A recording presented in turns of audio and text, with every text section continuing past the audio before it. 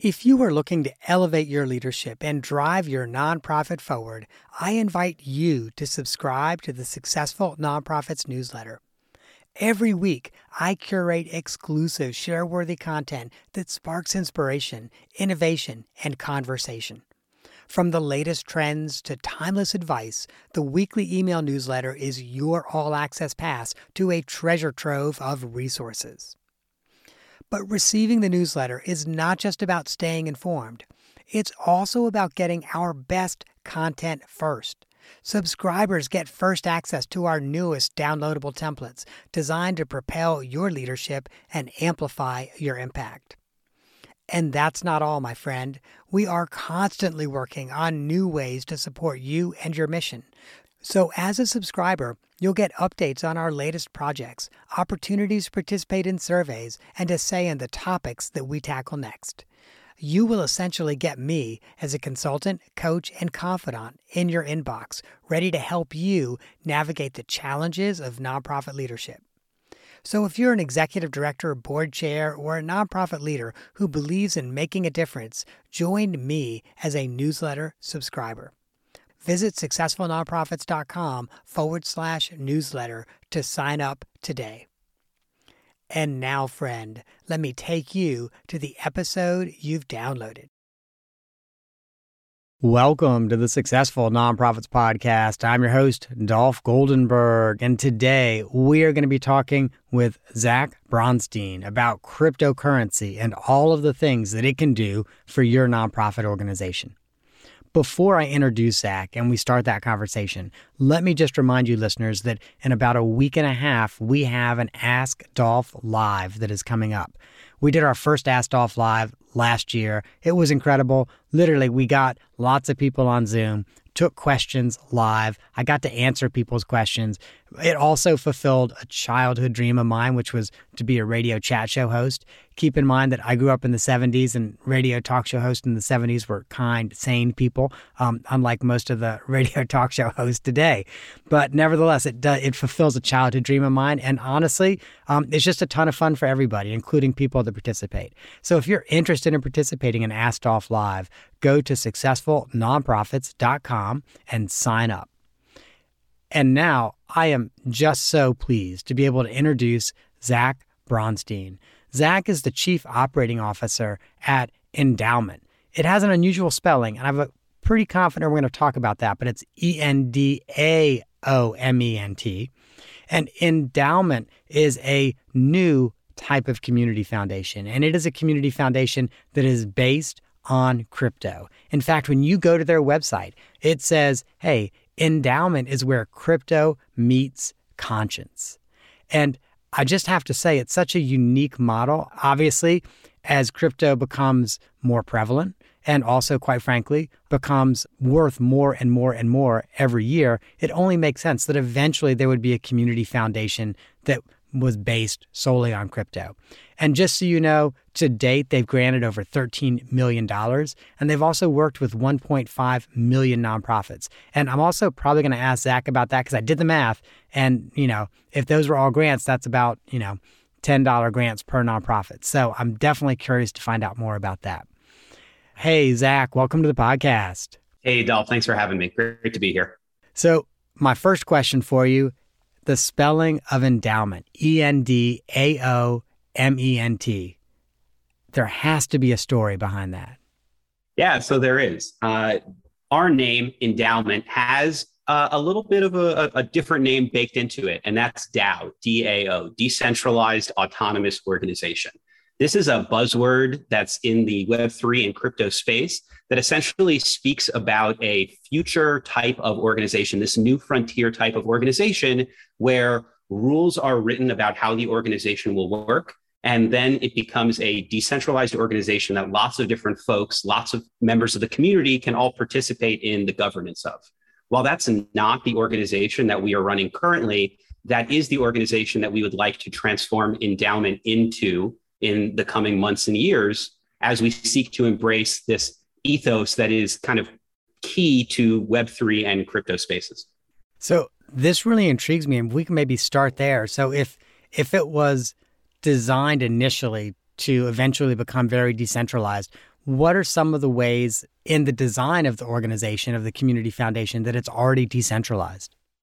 Yeah. So mostly at the beginning, we are a centralized organization. And in a lot of ways, we have to be. Part of the reason is legal. Part of the reason is financial. And part of the reason is because what we're doing is quite new.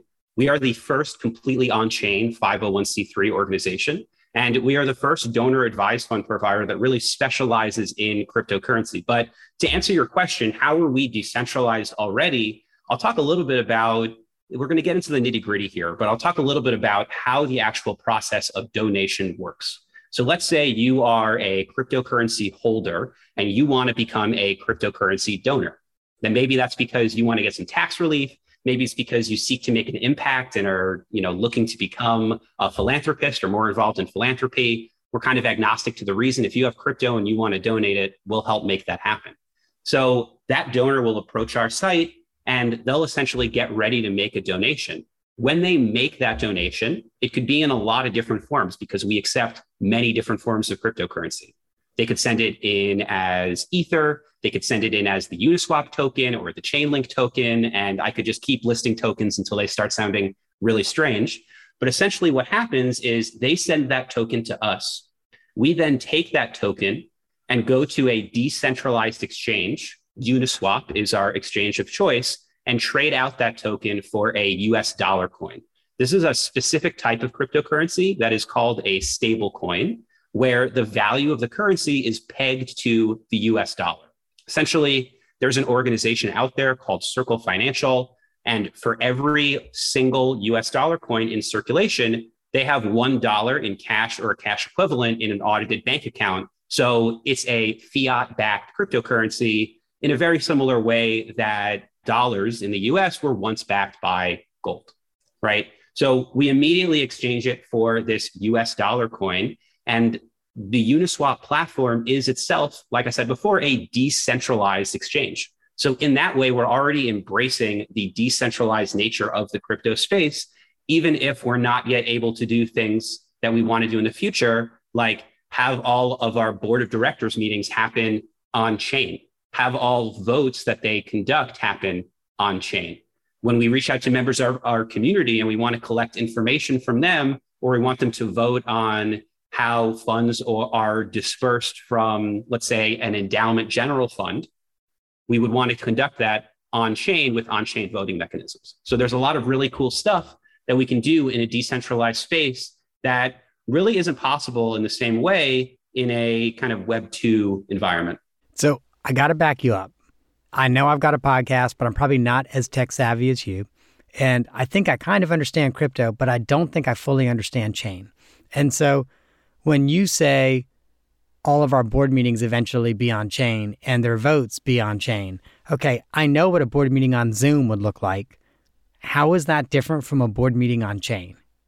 It's actually not different at all, right? So the board meeting itself is still going to happen on Zoom. People are still going to chat. We're still dealing with COVID, so we're not doing board meetings in person, right? Everyone is going to get together, is going to discuss things like, how did the last quarter go? Where are we headed? Are there any grants that we need to talk about specifically? Things like that. But then when votes actually happen by the board, whether they are affirming meeting notes from the prior meeting, or they're changing internal endowment policies, or we're hiring a staff member or getting rid of a staff member, those votes are going to be recorded on the blockchain. That's the only difference, is that the way that we're recording all of the ways that endowment is changing or altering our behavior based on how our board of directors is acting is going to be recorded on chain. And the reason that we feel strongly about doing this, and we're excited to do this, is a blockchain is essentially an indelible ledger that happens to be decentralized, right? So by conducting these votes on chain, we are attesting to exactly what changes we're making and being really clear and transparent whenever we're going through some kind of alteration as an organization. And so just so I make sure I understand, so with cryptocurrency, if I had cryptocurrency, I would have a code essentially, which is like my part of the chain. And if I wanted to redeem it, I would have to have that code. And so it sounds like if you're doing a board vote on chain, it would be similar, where you would have a code as an individual board member that would just be only your code. And when you wanted to vote, you would use that code. That's exactly right, except let's change just to make the technical folks happy. Whenever you use the word code, instead it should be wallet. Everyone interacting with the blockchain has a wallet that essentially acts as their decentralized identity. And whenever they make a vote on something, whenever they decide to send or receive cryptocurrency, that action is taking place using their wallet that only they have access to. Interesting. So they're actually taking their vote with a wallet. Correct. So with a wallet, you can do a number of things. The most important things you can do are send cryptocurrency, receive cryptocurrency, and sign transactions. So for instance, now let's bring it back to endowment a little bit. When we have donors come on our site and make a donation, and we need them to do things like attest to our terms of service or agree to the no donor benefit clause, they're actually signing that transaction on chain. So in addition to the fact that we have a record of them signing it in our database, we can always look back at the blockchain, which has that indelible record of that signature. All right. And I'm about to ask a legal question. And before I do, I have to say, not legal advice. I'm not a lawyer. I don't think you're a lawyer. Not a lawyer. No one should take this as legal advice. But so if, as an example, as a donor uses their wallet to sign a document agreeing to the terms of their crypto donation, is that legally binding? Yes. As we understand it, it is. And again, I also am not a lawyer, and this isn't legal advice, but that is our understanding. I hear you. And don't worry, we also have a disclaimer at the end. We're going to say it again, not legal advice. I was just curious about how that might be handled. So you've also mentioned that you really want to be a decentralized organization in total. And so what does that look like for your staff? So the way that we seek to embrace the DAO structure is likely going to look like a hybrid model for a number of years.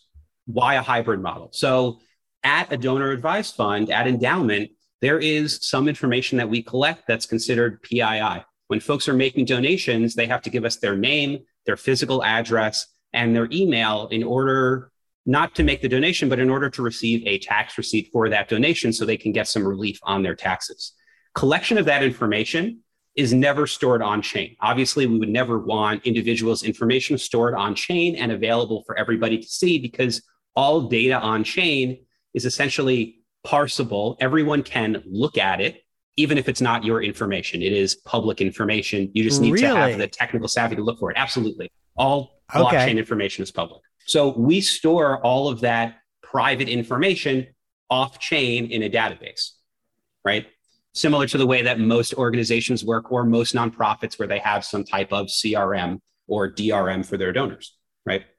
While we seek to embrace the DAO structure of being decentralized, doing things like having votes conducted on chain, turning over certain components of our governance to our community, so our community can vote on should fees be higher or lower, should this organization be included in disbursements of this fund in this specific month, things like that. But we do believe there's always going to be a need, at least in the viewable future, there will always be a need to have some staff members that are endowment staff members that have access to the systems and are responsible for securing all of the private information in a way that is not publicly available and is in fact really secure, and not stored on chain, which is really the key and most important piece there. All right. Thank you. That's helpful. As I think about this, though, the DAO system is a philosophy. And so part of what I'm asking about with staff is like, what as an organization have you done to create a more decentralized like staff structure and staff process, et cetera? Yeah. So great question. Something that Robbie Heger, my CEO, and I felt really strongly about from the very beginning of hiring folks is that it was for us about bringing the best folks to the table, regardless of where they're from. So I'm talking to you from White Plains, New York in Westchester. My CEO lives in San Francisco. We have staff members that live in Manhattan, in LA. They just moved there from Denver. We have another staff member in Jersey and another staff member in Brazil. Obviously, we're not all getting together on a regular basis. That said, we like to try to find ways to gather, be it in online spaces or occasionally in person when the moment allows for it. But we've really tried to create a structure where they're not designated working hours. Everyone is not on from 9 to 5 Eastern or 9 to 5 Pacific or anything like that. And we're trying to create an organization that's really flexible in terms of what we ask from our employees and when we give them time to do that work. A lot of folks that work for us are, as you might imagine, engineers, because we are a completely online organization. We are constantly interacting with the Ethereum blockchain that requires a lot of technical know-how to, one, build it, and two, maintain it. And the way that engineers generally really like to work is in a very flexible environment. We've had some engineers submit code at 2 a.m. We've had some engineers submit code at noon and everywhere in between. We actually have been pretty successful over the course of the last year plus in terms of giving our staff members a lot of flexibility and seeing what happens. All the folks that we've worked with so far have given us pretty high marks in terms of the way that we're running the organization and providing for some type of decentralized structure, even if we're not at that full goal of an actual decentralized organization operating on chain autonomously. So I'm really glad we're having this part of the conversation because a number of the chief executives and board chairs who I've had conversations with over the last couple of years have actually been very concerned. So they'll say things like, well, if we have more flexibility, we're worried that everything's not going to get done. So what are some of the factors that you attribute your success to in giving employees flexibility? I like that question because I think it gets at something that's really important to us at Endowment, which is meeting people where they're at. And it's not just employees, it's also folks that we work with on the donor side or the nonprofit side. It's why we tell our donors we're willing to accept really, if you have a digital asset and there's a liquid market for it, we'll figure that out with you. And that's why on the nonprofit side, we're not saying you have to figure out a wallet and we'll send you cryptocurrency. It'll be a US dollar coin and then you'll get set up on Coinbase and cash yourself out. Forget all that. We're meeting folks where they're at. We're sending people bank wires when we're paying out organizations with grants funded by cryptocurrency. That same ethos is embraced for our staff members as well. You know, we have some staff members that have worked at multiple organizations, have had junior roles and also management roles and senior management roles. We also have employees that are brand new. And currently we have one intern that's just finished his first year of computer science in college, right? So obviously lots of different folks with lots of different backgrounds. And the most important thing to us is to meet them where they're at. And it means that every single person that we work with has a different management experience because they're all different, unique people. I think it's one of the benefits of operating a small organization is that we can have really unique personal relationships with every staff member that we have, and we know how to work with them. I know that, you know, staff member A is not online in the morning and his working hours are essentially 2 p.m. to 1 a.m. in the morning. That's when he likes to work. Totally fine. We have other staff members that are, for instance, our staff member in Brazil, who is 2 hours ahead of Eastern time, is always up and at 'em first thing in the morning, getting stuff done, and signs off a little bit earlier than some of our staff members who live out on the West Coast, right? All of this is to say that I think the most powerful tool that I have or that my CEO, Robbie Heeger, has in each of our pockets is going to our staff members, forming independent personal relationships with them and meeting them where they're at in terms of the kind of support they need and the kind of management style that makes the most sense so they can accomplish all they want to. So I've got a couple questions now that I want to ask based on that. But my first one is, knowing that, how does that impact your recruitment? Because clearly you have to recruit people who are going to be able to work in a pretty free-flowing, unstructured environment. Absolutely. So for us, one of the most important things when we are doing our recruiting exercises, when we're out there chatting with people and bringing them onto the team, is that this is not a process that is just conducted by management, but that everyone is involved in some type of interview or assessment process. Some folks are coming on interviews with us. Some folks are reading resumes and giving us feedback. And sometimes we're just getting together in meetings and talking about what this might look like. When we're bringing on a new engineer, we're talking to our lead engineer. We're talking to the engineers that they would kind of be peers with and on the same level of. We're talking to the intern, who would be our lowest level engineer, to see if this person makes sense for someone that they would like to report to and work with and learn from, right? So whenever we make decisions, we try to include all affected parties in that decision, and we find that that usually gets us to the best answer. That said, you're always going to, there's always going to be mistakes made, and there's always a possibility that we bring somebody on the team and we're just not jiving with each other. We've been really fortunate that that hasn't happened. And really, we've had a lot of success in growing our team over the last year and a half or so. But it's something that we keep an eye out for. And really, part of the reason why we involve so many people in the recruiting process, because we want to make sure that if we're making a commitment to someone, that they are really going to fit on the team well and be a force multiplier in all that Endowment can accomplish and do.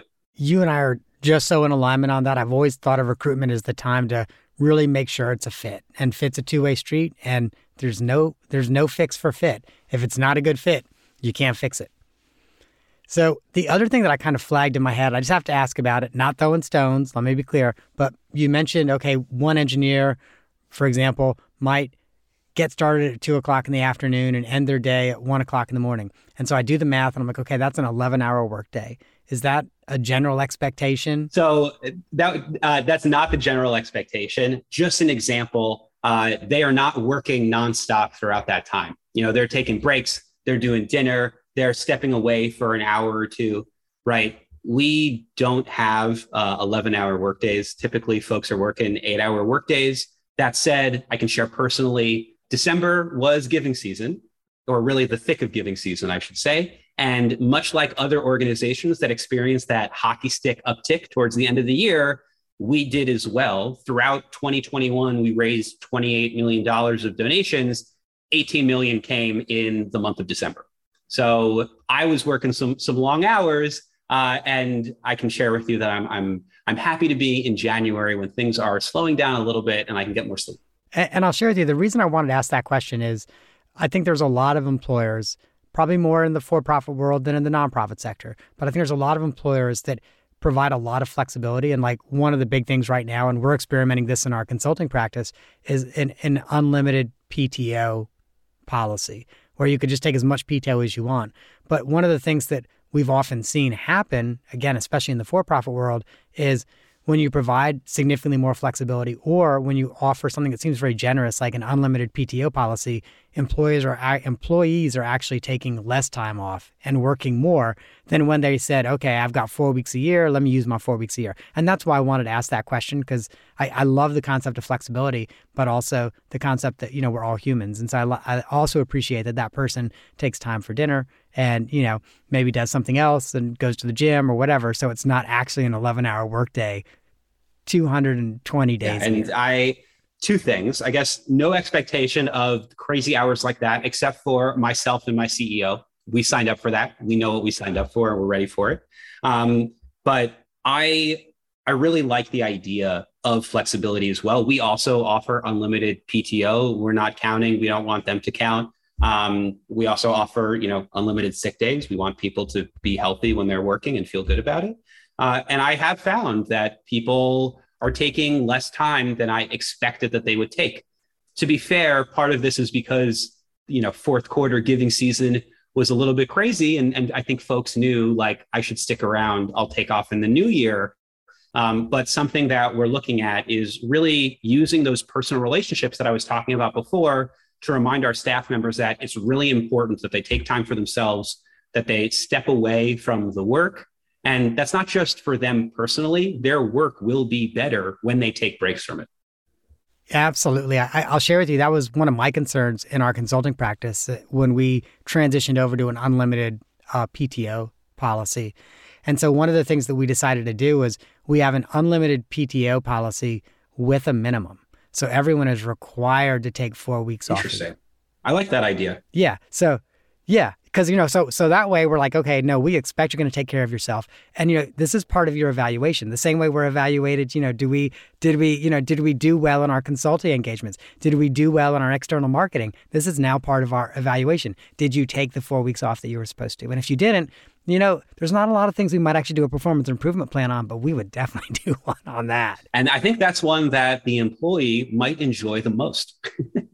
Yeah, exactly. And I'll share with you years ago, gosh, this is probably like 2006. And the first time I was a chief executive, my board chair came to me. I was about maybe 2.5 years into the job. And she's like, you don't know this, but you're not taking enough time off.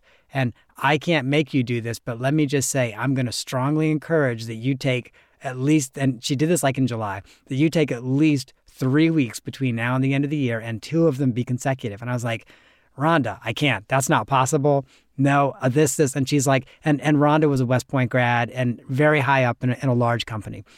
And Rhonda's like, it's possible. Just make it happen. It was the best thing, honestly, a board chair has ever done, quote unquote, to me, if you will, is to be like, no, you're not taking care of yourself. And so it was in that spirit that when we created this policy, we're like, yeah, we're just going to have a minimum. And the minimum is 4 weeks. And if someone's not taking a minimum of 4 weeks off, then they're not taking care of themselves. I think that's a really good approach. And it's so lovely to know when you're working with someone that cares so much about you as a person, not just as you as a worker, that they're saying, this is good for you and you need to take care of yourself. And that comes first. Your minimum policy attached to the other end of the unlimited PTO, definitely something that I'm going to be looking at and taking to our board. I know that we've undoubtedly got some listeners saying, okay, Dolph, you've got this guy on, and Zach is an expert on cryptocurrency and cryptocurrency donations. And Dolph, you have not yet asked him, hey, how could the soup kitchen around the corner or the Humane Society down the street, how could they take a crypto donation? And so I'd love it if we could explore both ways they could do that through you, but then also some ways they could do it independently. Yeah, absolutely. So let's actually start with how it works independently. And I think that'll give folks a good understanding of what the pain points are and what using endowment would mean kind of differently in that process for them, right? So let's say you are a small nonprofit and you have a donor that comes to you and they say, I want to give you some Bitcoin or some Ethereum or some other form of cryptocurrency as a donation. Usually, the next thing that happens is the folks at the organization look at this donor like they have multiple heads and they're like, I thank you, but I don't know how to work with that. The way that you would go forward, if you wanted to go forward independently, would be creating a institutional account on one of the centralized exchange platforms. These platforms are like Coinbase, Gemini, Kraken. If you are New York based, I'm fairly certain you're completely limited to Coinbase. And depending on other states, you can use certain platforms because each state has its own policies in this regard. So you would get set up on one of these platforms. Let's just use Coinbase as an example. Getting set up means you are providing Coinbase with things like your 501c3 accreditation letter. I believe you also need to send your 1023 packet and some other information that they ask for. I believe they also ask for the bylaws passed by your board. But anyway, eventually you send them this information. I know that Coinbase is being crushed by requests right now. So going from that step to actually standing up an account likely is going to take something like 6-8 weeks or more. And that's just because so many folks are doing exactly this, setting up accounts at places like Coinbase. So once you're all set up, Coinbase allows you to trade on a number of different cryptocurrencies. Not all of them. There are thousands, but a number of different ones. And what you can do is you can say, hey, donor, I have this address for accepting Bitcoin or accepting Ethereum. If you send me those tokens, I can receive that as a donation and deal with it effectively. So you provide that address to the donor sends the tokens to your Coinbase account. And then you, as the administrator of your nonprofit institutional Coinbase account, take whatever they send you, sell it for US dollars, transfer those US dollars into your bank account. Coinbase has a fee of, I believe, 1% on all withdrawals into bank accounts from their platform. And then you'll also need to file the appropriate tax forms in the same way that you would if you received a gift of a different form of asset. So 8282, 8283 need to be filled out effectively and submitted to the IRS in order for everything to be compliant. And on the 8282 in particular, you'll need to say, I received 1 Bitcoin and I liquidated it for X dollars, right? And then, of course, you'll also need to send a tax receipt to the donor, letting them know, here's what I received, here's how much we sold it for, here essentially is your tax receipt that you can give to your CPA when you're filing your taxes. All right, so now we've reached the end. The nonprofit has received the dollars in their bank account and the donor has received their tax receipt. So that's going independently. Now let's talk about using endowment. And I'll go through the exact steps to get set up at the end, but I'll just talk generally about the process now. Essentially, what you do as the organizational admin is you come on our platform and you claim your organization, which essentially means you provide us a little bit of information about the administrator of your organization, likely you, essentially, who do we get in touch with when grants come in or if we have any questions? And when we make a bank wire, where do we send it to? So just some banking information. You fill that out with us. You then provide a piece of bank documentation that substantiates the name of your organization attached to the account number. So for that, we just ask for like a voided check or wire instructions document to see the name of the org and the last 4 digits of the account number.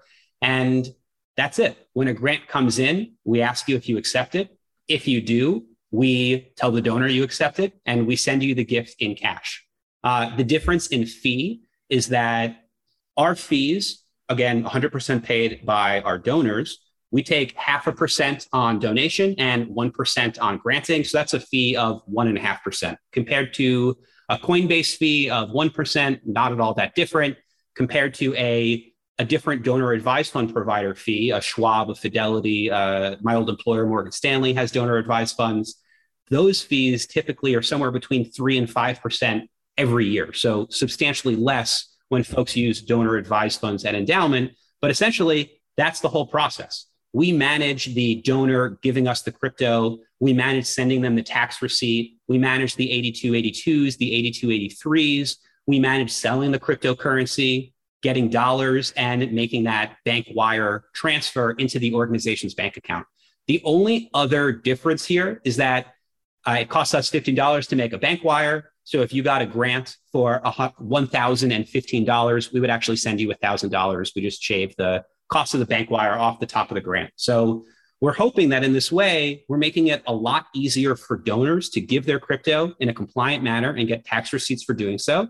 And also a lot easier for nonprofits to receive crypto-backed grants, but delivered usually as dollars.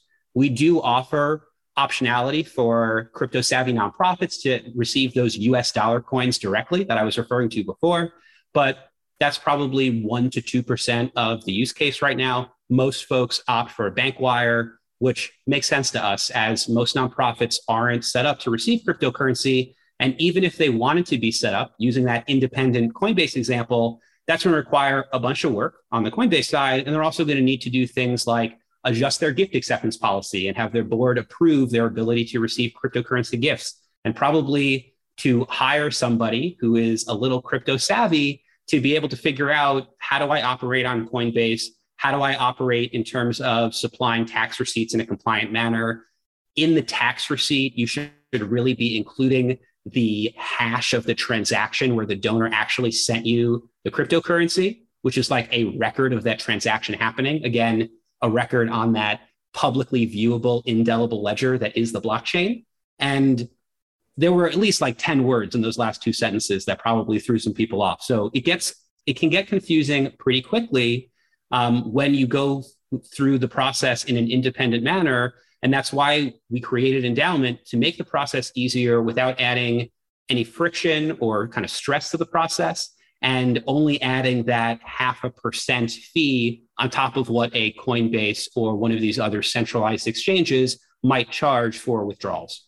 Thank you, Zach. That's really helpful. And I'll also say I'm not at all surprised that most nonprofits just want it, quote unquote, in cash, because it's the same thing with stocks. Like a nonprofit may have a brokerage account and they just have a liquidate order with they're a broker so that if a stock donation comes in, it just gets liquidated the same day because they're like, okay, we really don't want to be managing investments. We want to just have the money in the bank. So totally makes sense. Well, Zach, I want to make sure that we have got time to ask you the off-the-map question.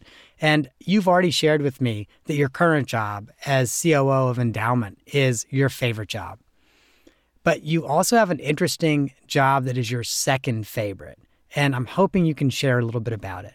Yeah, absolutely. So the second favorite job that I've ever had was when I was working at an overnight camp up in the Berkshires in Massachusetts as the CIT director, the counselor in training director. So I basically ran a program for 9 weeks, 2 summers in a row, where we had a group of about 45 to 50 17-year-olds, most of which had grown up going to this camp, a camp that I myself also went to. And actually the camp where I met the CEO of Endowment, Robbie Heeger, it's where we became friends and how we know each other. And we've known each other for something like 17 years at this point. And it was really one of the most fulfilling roles that I've ever had. You know, taking kids who have never done anything besides enjoy their summers on team tours or at camp and are excited to be back at their summer camp that they grew up at, but are feeling perhaps a little apprehensive about taking care of children. Maybe they think, oh, I would only be good for the older units. I don't want to work with any kids who are younger than 13 years old. Or some kids say, you know, I'm only good with like the really little kids, and I don't know if I can work with other kids, and I don't know if what I want to do. That's at the beginning, and then at the end, you know, we've placed all these counselors sometimes in units that they feel comfortable, they wanted from the beginning, and they feel comfortable with. Sometimes in units that they came to camp thinking, yeah, I definitely don't want to work with those kids, but actually it works really well for them. And when the kids leave for the summer, you know, they're clinging to their counselors. They're telling them, you know, you're my favorite counselor. I can't believe that I have to leave you for, you know, the off season. And I had such a fantastic summer with you. It's a really meaningful experience, I think, to be a camp counselor, but to be able to have that experience as a 17-year-old and to be, you know, the manager of these folks, seeing them go through these experiences and hearing about the way that interactions with these kids has helped them to grow as people was just so amazing. It was so impactful and fulfilling. And of all the things that I've done, I think at this point, I'm in my 30s. I'm probably a little too far away in age from counselors in training to really kind of understand where they're at and what they're going through. But of all the jobs I've done, if I could go back in time and do it again, I would more than I think anything else, just because it was an amazing experience. And I really wouldn't trade anything for being able to, you know, help really just kids. They're still kids, like help kids figure out how they can kind of embrace maturity as 17-year-olds and be responsible for other smaller children. Really an exciting experience for me. What a really great second favorite job. If I may, I also want to make sure that I answer a question that you kind of mentioned earlier in the podcast that we didn't get to, which is the 1.5 million organizations that we work with. I'm so sorry. I should have asked you about that. No worries at all. I just wanted to return to that. So when we say that we work with about 1.5 million different nonprofits, that is the number of nonprofits that are on our platform. And what I mean by that is we're hooked into GuideStar. So we pull in information on every single compliant 501c3 in the US. And when I say compliant, you can be a 501c3, but fall off your compliance and no longer be listed on the Pub 78 file from the IRS, which is a file that says these are all the EINs of folks that can receive tax deductible donations, right? So if you are compliant and you're a 501c3 in good standing, you actually already have a page on the endowment platform. This link will be in the show description. But if you go to app.endowment.org/orgs/ and then your EIN number, you will go to your organization's endowment page, right? Not every organization that has an endowment page has received a grant. However, in 2021, we sent out about 355 grants to just under 250 different organizations. That was an average grant size of about $36,000.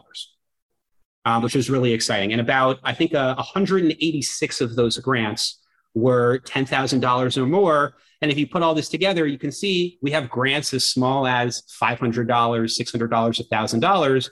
We have grants that are as large as, we had one or two seven-figure grants this year, just over $1 million, which is really exciting to see. But yes, there are 1.5 million organizations that currently have endowment pages on our platform, and we're excited to work with all of them. Got it. Thank you for clearing that up. I really appreciate it. So, Zach, I am so grateful that you have come on. Thank you so much. I've learned a lot about crypto donations, and listeners, I hope that you have as well. I want to make sure that you know how you can find endowment. Keep in mind, it's spelled a little differently, ENDAOMENT, and you can go to app.endowment.org, and that's the application where donors can give crypto and also where nonprofits can set up to receive their crypto donations. Additionally, if you're still interested and want to know even more, go to docs.endowment.org. And this is where you can learn even more about endowment. You can learn about policies, procedures, etc. I spent some time there yesterday. It's definitely worthwhile for you to spend some time there as well. Hey, Zach, I am so grateful that you came on. Thank you for coming on the podcast. Absolutely. Dolph, thanks for having me. This was great. Listeners, if you found this episode helpful, there's 2 episodes that I want you to consider listening to. The first is with Abra Anis, who's been on the podcast a few times, episode 174 on helping donors fall in love with your organization. Because the way you get those big donations, whether it's crypto or stock or check, is first you get the donor to fall in love with your organization. The second is the one with Tony Martignetti on how to jumpstart your planned giving program. Again, maybe you want to include crypto in your planned giving program, but first you have to have one before you're going to do it. So make sure you check out episode 193 with Tony Martignetti. Listeners, that is our show for this week. I hope that you have gained some insight to help your nonprofit thrive in a competitive environment. And I say this at the end of every episode, but I'm going to mix it up a little bit. I'm not an attorney, and guess what? Neither is Zach. So now I'm going to just put it all out there. This show is for informational purposes only and should not be relied on for tax, legal, or accounting advice. If that's what you need, please find a licensed, credentialed professional with the specialty that you need and get their advice. And if you're not sure who to reach out to, or you don't know someone in your region, always feel free to reach out to me at successfulnonprofits.com. I might know someone. Every now and then people are surprised. Like I recently got a request for a potential pro bono attorney out west, and I was actually able to make a connection.